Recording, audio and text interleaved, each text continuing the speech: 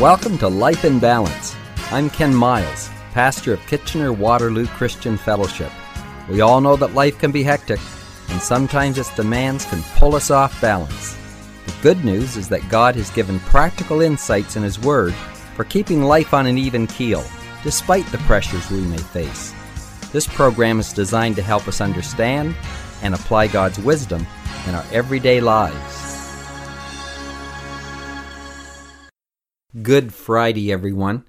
Well, we have been sharing about how important it is to have the love of God in our lives and how it helps us to deal with people who are hard to get along with. And we have talked about difficult people, demanding people, and today I want to go on and share how the love of God helps us to deal with disappointing people. Listen to what Galatians 6 and verse 1 says. Brothers and sisters, if anyone in your group does something wrong, you who are spiritual should go to that person and gently help make him right again.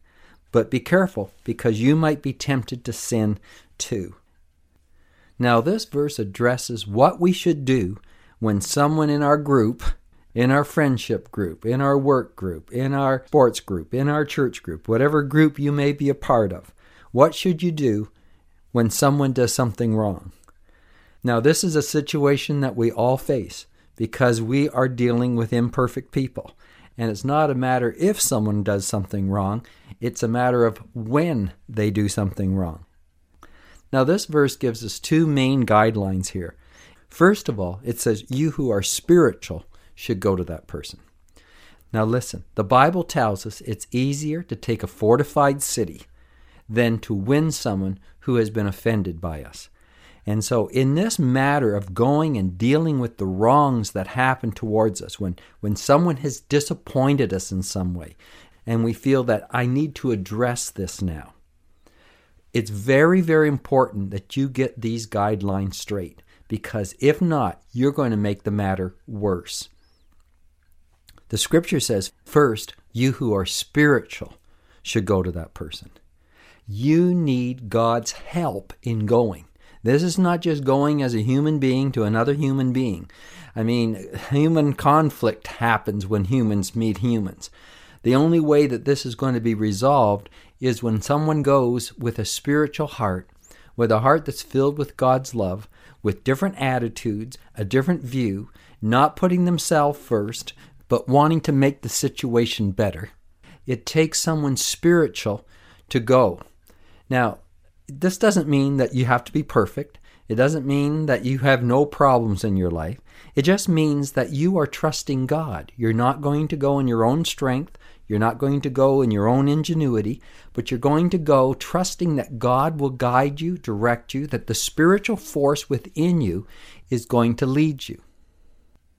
So it says, don't go unless you have this sense within you, this spiritual sense. Now, how do we get this? By prayer, by realizing I'm not sufficient within myself, by perhaps getting counsel from someone else, by making sure that your attitude is right as you go. It says, you that are spiritual, go to that person. So that's the first thing. Don't go into this lightly. Don't go into this without thought, without some kind of preparation. You have to get your heart and your spirit right if you're going to address someone and be effective. So it says, you that are spiritual should go and listen and gently help make him right again. Another version says, go in the spirit of gentleness. You can't just rush into this situation without any sense of how the other person may respond. Gentleness is using appropriate force in a situation. We handle eggs differently than we do golf balls. With eggs, you have to be much more gentle. And I tell you, anytime you approach someone who has disappointed you, that you feel has done something wrong, you better go very gently. Because if you go in there rough and just run over their feelings, their defenses are going to go up. You're going to make the situation worse. So go gently. Now the verse goes on to say, considering that you yourself are tempted.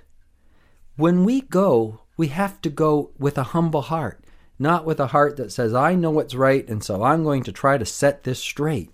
No, you go into this matter realizing, you know what? I'm tempted in the same way.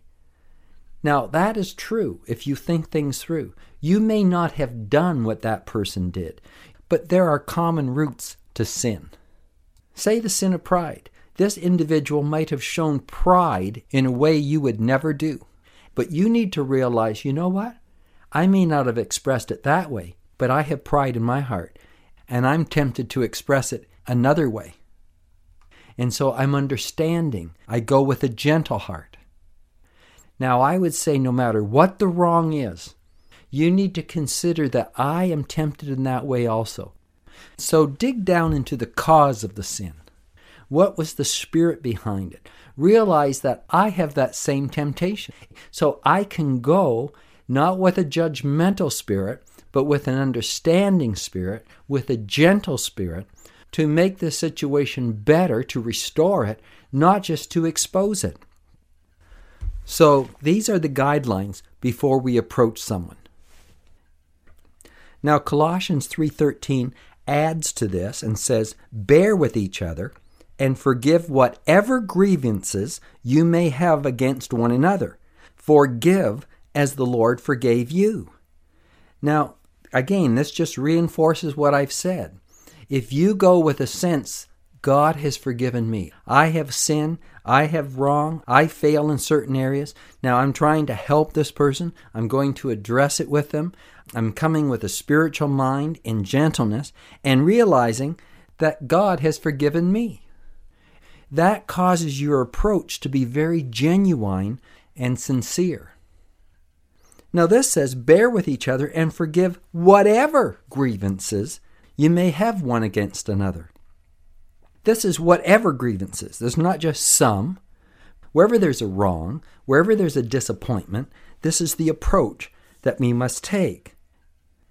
Romans 14:12 says, each of us will give an account of himself to God. Therefore, let us stop passing judgment on each other.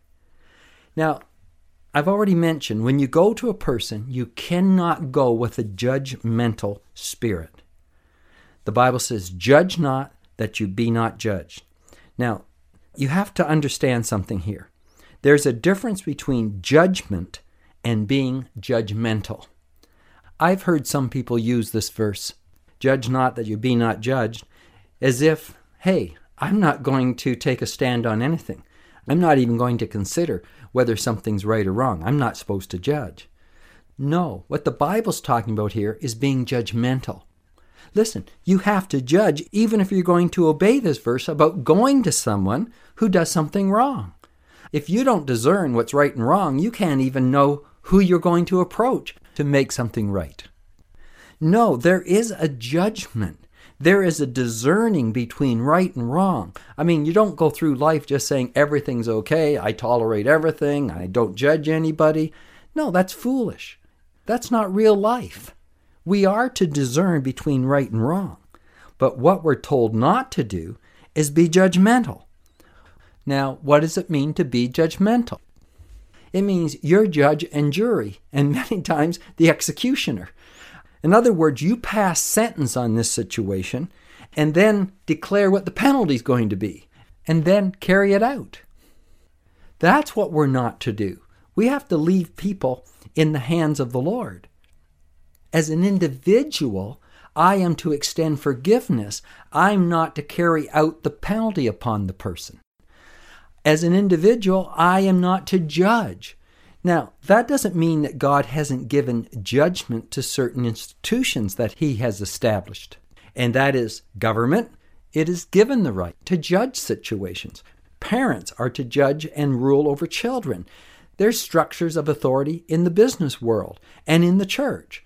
And so in that regard, there is a judgment. But individually, on a personal basis, we're not to pass judgment. We're not to proclaim that this person has to be penalized as a result of what they've done. We are to love people. We're to accept people, not to condemn them. Being judgmental is when you condemn and you pass the sentence. So it's very, very important that you see the difference here. because you can fall to one of two extremes. You can go to the side of, well, I don't judge anybody, like I've said, or you can go to the other side where you judge everybody. And when that happens, you're usually a hanging judge. You're going to give the harshest and the most severe penalty that you can. And so we're warned here to not pass judgment on someone else, but we are to go to people with a spiritual heart, with a gentle spirit, in order to make the situation better. Now, the scripture just goes on and adds more and more to these thoughts. Proverbs 15:4 says, "Gentle words bring life and health. A deceitful tongue crushes the spirit." Now, here are two kinds of words: kind words and crushing words. Crushing words hurt, but kind words heal. There are words that build and heal, and those that crush and tear down. And God says, always let your words be building words, edifying words. Now, this applies at work. Listen to this verse in Ecclesiastes 10:4. If your boss is angry with you, don't quit. A quiet spirit can overcome even great mistakes. Now, has your boss made a mistake in the way he deals with you? Or perhaps you've made a mistake on the job? A quiet spirit can overcome either one of these mistakes. If your boss is angry and he is unjustly treating you, well, I tell you, if you come back with a quiet spirit, it can overcome that mistake. And if you've made a mistake, well, just own up to it. Don't blame someone else. Don't make excuses. Just accept it quietly, rectify it, and move on.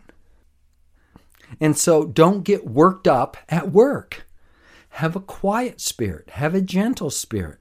Have a heart to listen. Be spiritual. This is what we're talking about in this whole endeavor here.